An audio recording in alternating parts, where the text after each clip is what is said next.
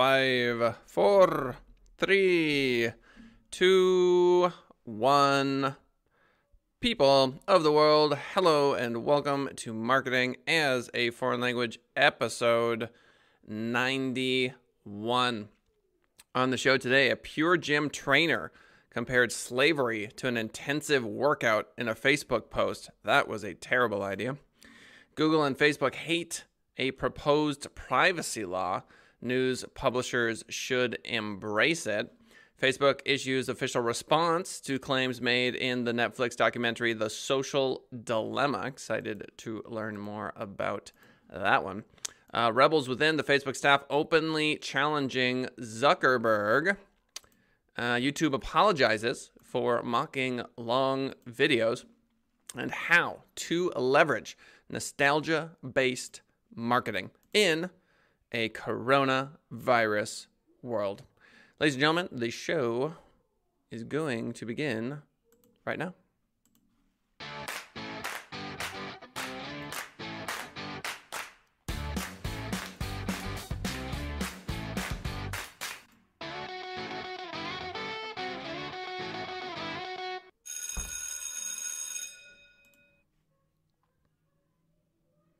All right, so we are live, 10:30 a.m. Pacific Standard Time, every single Monday through Friday. My name is Kellen Kautzman. I own a company called Send It Rising.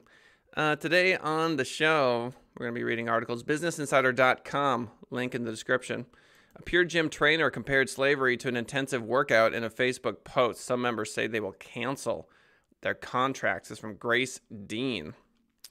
UK gym operator Pure Gym has been slammed after a Facebook post from one of its sites compared slavery to an intensive workout. The post by its Luton and Dunstable gym in southern England advertised a special Black History Month workout, saying slavery was hard and so is this. The workout was titled 12 Years a Slave, a reference to the movie 12 Years a Slave. Here is the tweet from Pure Gym. To Pure Gym from Barack. What on earth were at Pure Gym thinking of calling a workout 12 Years a Slave, because they say slavery was hard. Enslavement of African people was not a workout. It was brutal, inhumane, torture, vile, and racist. This is disgraceful content.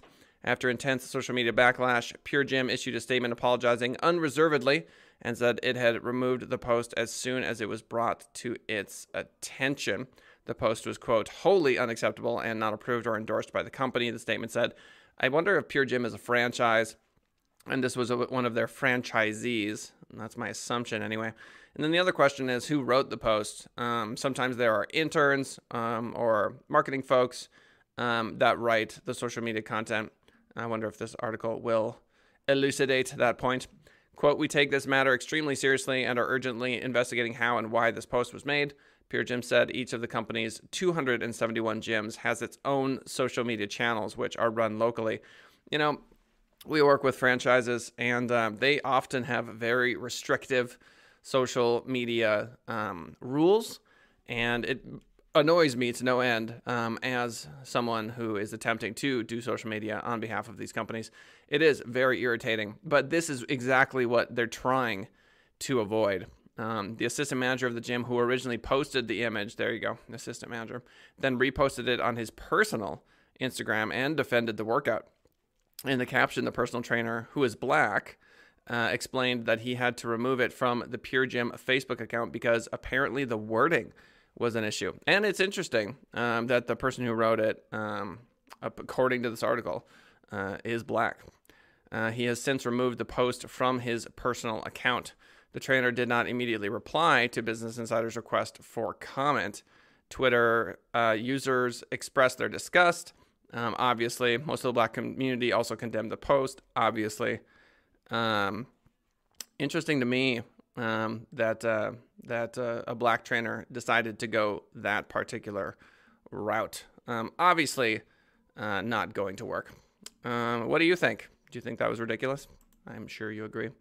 Vox.com, Google and Facebook hate a proposed privacy law. News publishers should embrace it. California voters get a chance to shape internet privacy rules for the rest of the country in November. Shout out to Leah Morrison in chat. Happy Monday to you as well. While most of America is focused on the presidential vote, Californians have another important decision to make at the polls this November. They're being asked to approve what will likely become the internet privacy law for the entire United States, apparently.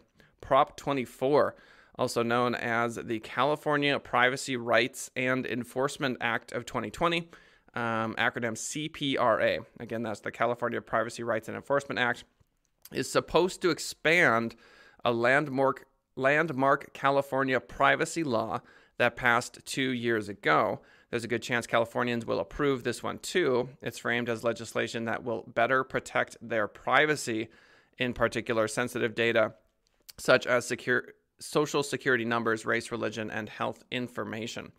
And while the proposed law technically governs the use and sale of data for Californians, California has an enormous impact on the tech industry, which means CPRA will become the de facto law for all of the U.S., just given the enormous size. So sounds like a good thing for most people. Among other impacts of the proposed law, it makes a point of protecting young people by mandating triple fines for infringements against consumers under the age of 16.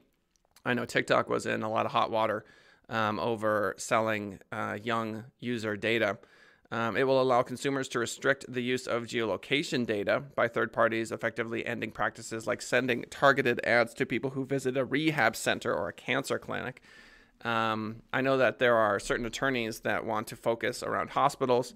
Geo-targeting is a huge deal in marketing in 2020. It does not surprise me at all that people would target ads to cancer clinics or rehab centers, but they would also target ads next to a gym.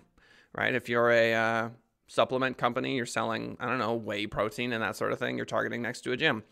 If you're a, what's another good example? Like a kid's play place, you might target next to a school, right? So it's not that targeting is bad. It's that when people manipulate targeting, so like a rehab center or a cancer clinic, if I didn't realize that my data was being sold on Facebook, and all of a sudden I was getting ads for rehab, and it's basically a known thing that that I've got this issue in my life. I could see how that would be enraging. For news publishers, though, any new data regulation can create problems, and news publishers already have plenty of well-documented problems, but I think the proposed enhancements will actually help the news industry. So this is back to the article, Fighting the Google-Facebook Duopoly. From targeted advertising to personalization, data does a lot of the work online. Unfortunately, two companies dominate data collection and therefore digital advertising. One big question about any privacy laws is whether they actually create more advantages for Google and Facebook instead of leveling the playing field for smaller competitors. By and large, I would say that the Google model is more ethical, because if you are searching in Google, now I'm not talking about display, I'm talking about search ads.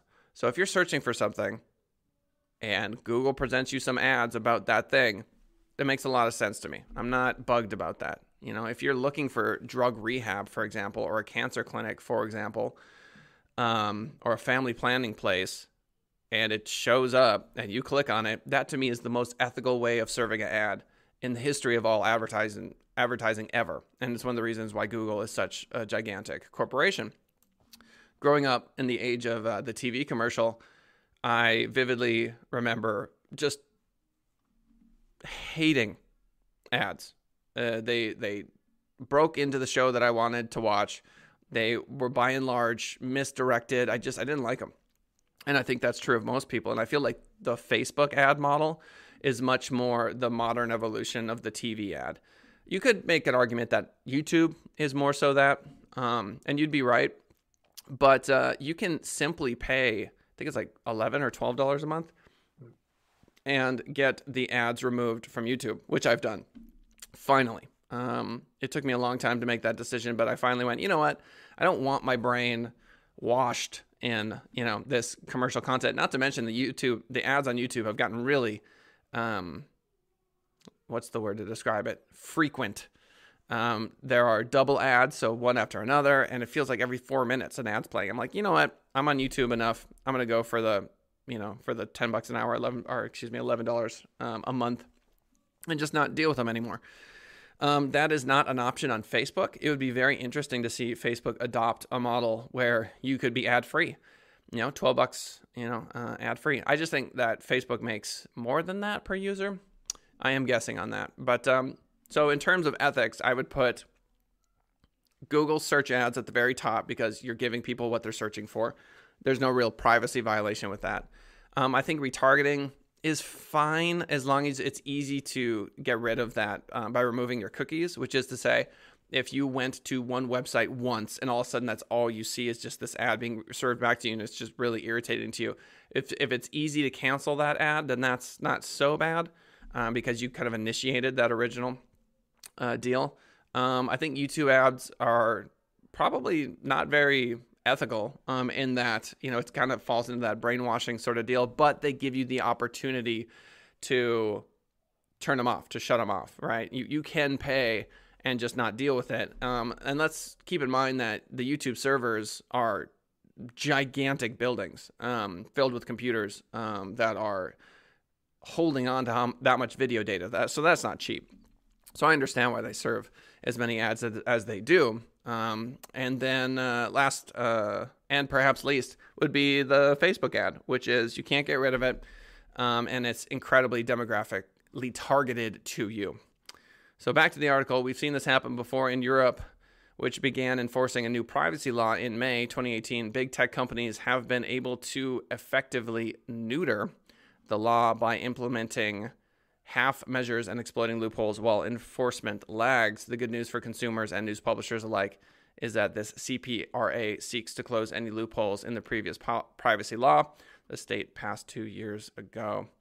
So basically, the privacy fight continues. If it's easy to just wipe all of your data from one of these websites, I don't think it would be that big of an issue. If you could just go to Facebook, click on the settings and say, remove all data that you know about me. Click, click, click. Done deal. Does that exist? I don't believe so. I think it's probably more convoluted than that. But that would be something worth looking into. Facebook issues official response to claims made in Netflix documentary, The Social Dilemma, this from Social Media Today. In a very uncharacteristic move, Facebook has today issued an official rebuke to claims made in the new Netflix documentary, The Social Dilemma, which aims to provide an overview of the various ways in which social media platforms have become increasingly divisive and dangerous as their usage has increased over time. So most reviews of The Social Dilemma have actually been highly critical, noting that while the documentary does make some valid and important points, it descends into sensationalism. I would agree with that, which ultimately dilutes its key messaging. But clearly, it's got Facebook concerned. The social network generally stands pat on most criticisms and claims of this sort, but with reports that many users have considered deleting their Facebook and Instagram accounts after watching the documentary, the company felt the need to issue a 2-page, 7-point response to its core points. So, Facebook. I am not a huge Facebook user. I know there are people that spend a lot of time on the platform. How many people are really going to be deleting this thing? We'll see. Facebook's response are as what you would expect here. So on social media addiction, we prioritize meaningful social interactions. On people as the product, we don't sell your information to anyone. We just keep it for ourselves and sell ads. On algorithms, portraying algorithms as mad may make good fodder for conspiracy documentaries, but the reality is a lot less entertaining. That's pretty funny. Conspiracy documentaries. On data usage, despite what the film suggests, we have policies that prohibit businesses from sending us sensitive data about people. Okay. On polarization, the overwhelming majority of content that people see on Facebook is not polarizing or even political. I would argue that the vast majority of information is either a baby or a puppy. That's what I think. On election interference, the film leaves out what we have done since 2016 to build strong defenses to stop people from using Facebook to interfere in elections. I really do think 2016 was a wake-up call for Facebook, and I would almost regard it as the growing up, the coming of age story for Facebook, where they realized, you know what, all this money that's being funneled into our organization requires us to be the adults in the room. On misinformation, the idea that we allow misinformation to fester on our platform or that we somehow benefit from this content is wrong. I don't think that's true. I think there is a lot of benefit that Facebook sees from popular misinformation, which is to say that if there is a post, I don't care which side it's on, where there's misinformation and it gets thousands of shares, well, that pretty much guarantees that the number of people spending more time on Facebook has increased, because if you're sharing content, you're spending time on the platform, increased time, I would argue. And the more time you spend on the platform, the more money Facebook makes, period. So for them to say that misinformation does not benefit the platform, I think is inaccurate.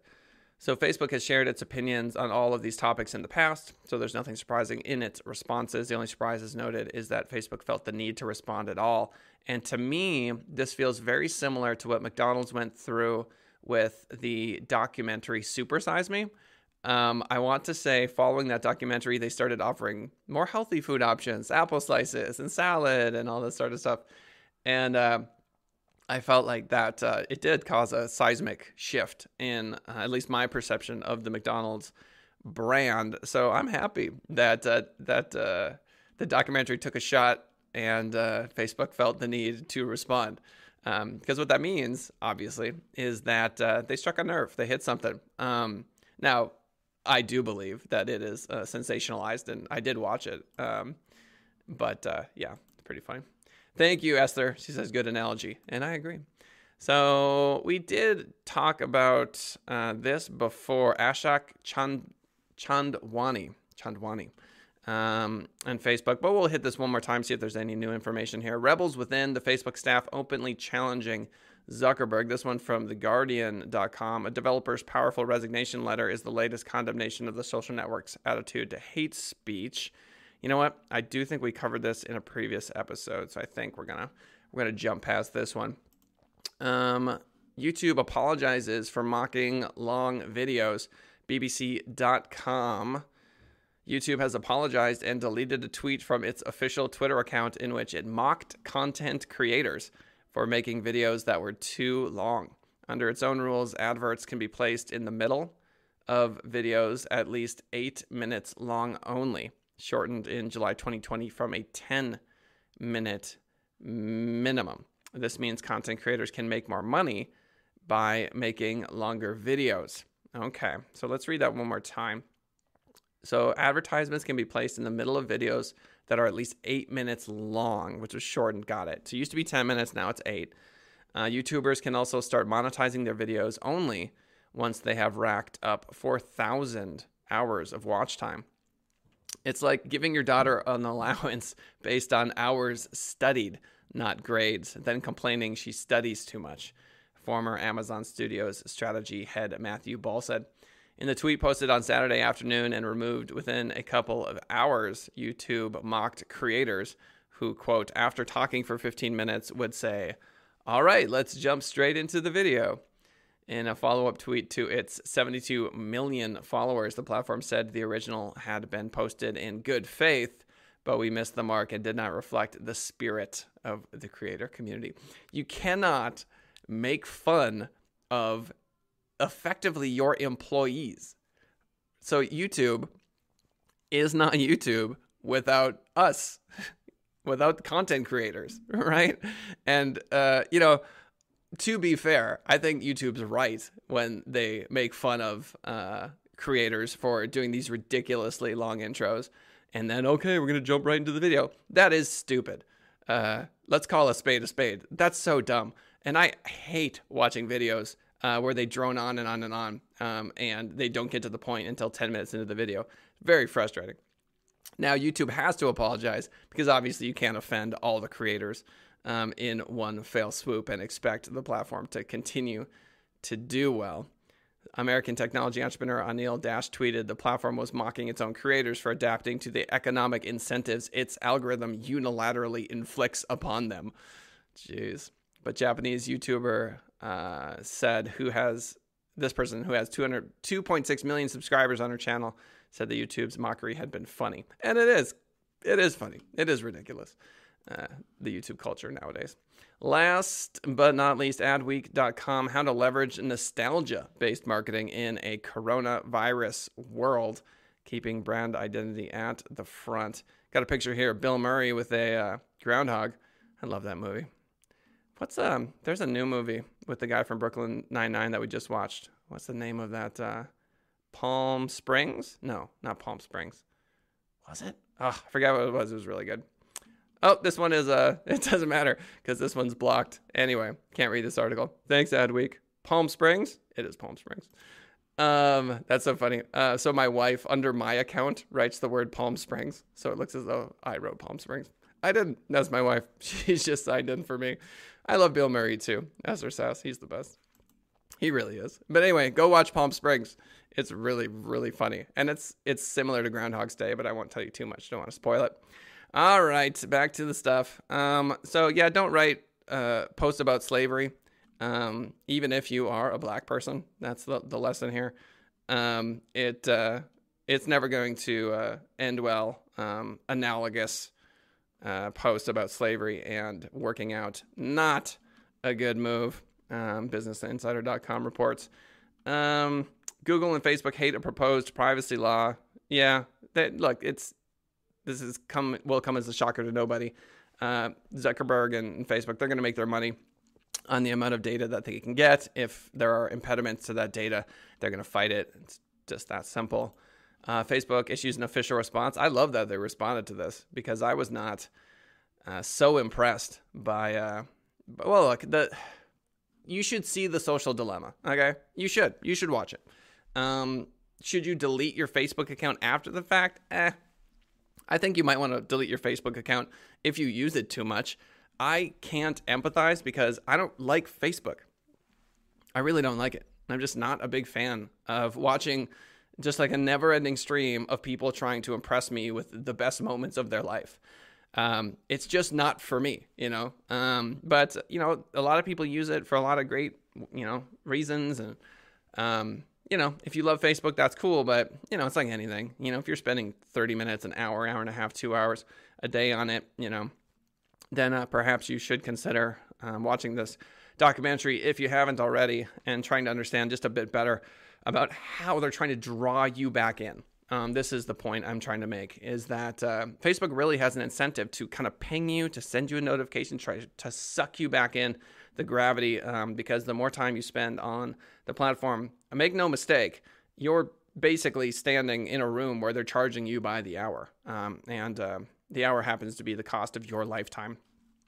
And last but not least, you shouldn't mock the people who make your videos, YouTube. That's probably not the best move. Although I would say that the joke is accurate. I think it's funny that YouTube has to apologize because of the power that the creators have. But they're not really apologizing sincerely, I would argue, because it is true and it is funny. And creators really should stop that. It's a criticism on creators for not getting straight to the point. When I start this show, it's, hey, here are the things we're going to talk about, intro, and then we talk about those things. You know, I've watched YouTube videos that was like, oh, the secret success to real estate investing. Well, before I get into that, let me tell you about my dog that I had when I was 4. It's going to relate. Just hold on. Those videos to me are so nauseating that I immediately leave. And yet they have many subscribers. Who knew? Why is that? I have no idea. Anyway, thanks everybody. We got some good likes on the YouTube channel this time on this particular video. I appreciate that very much. I also appreciate my wife commenting as me in chat. You should check out Palm Springs. It's a really good movie. And that pretty much sums it up. So we'll see y'all for the next episode next time. Appreciate you swinging on by. And outro time.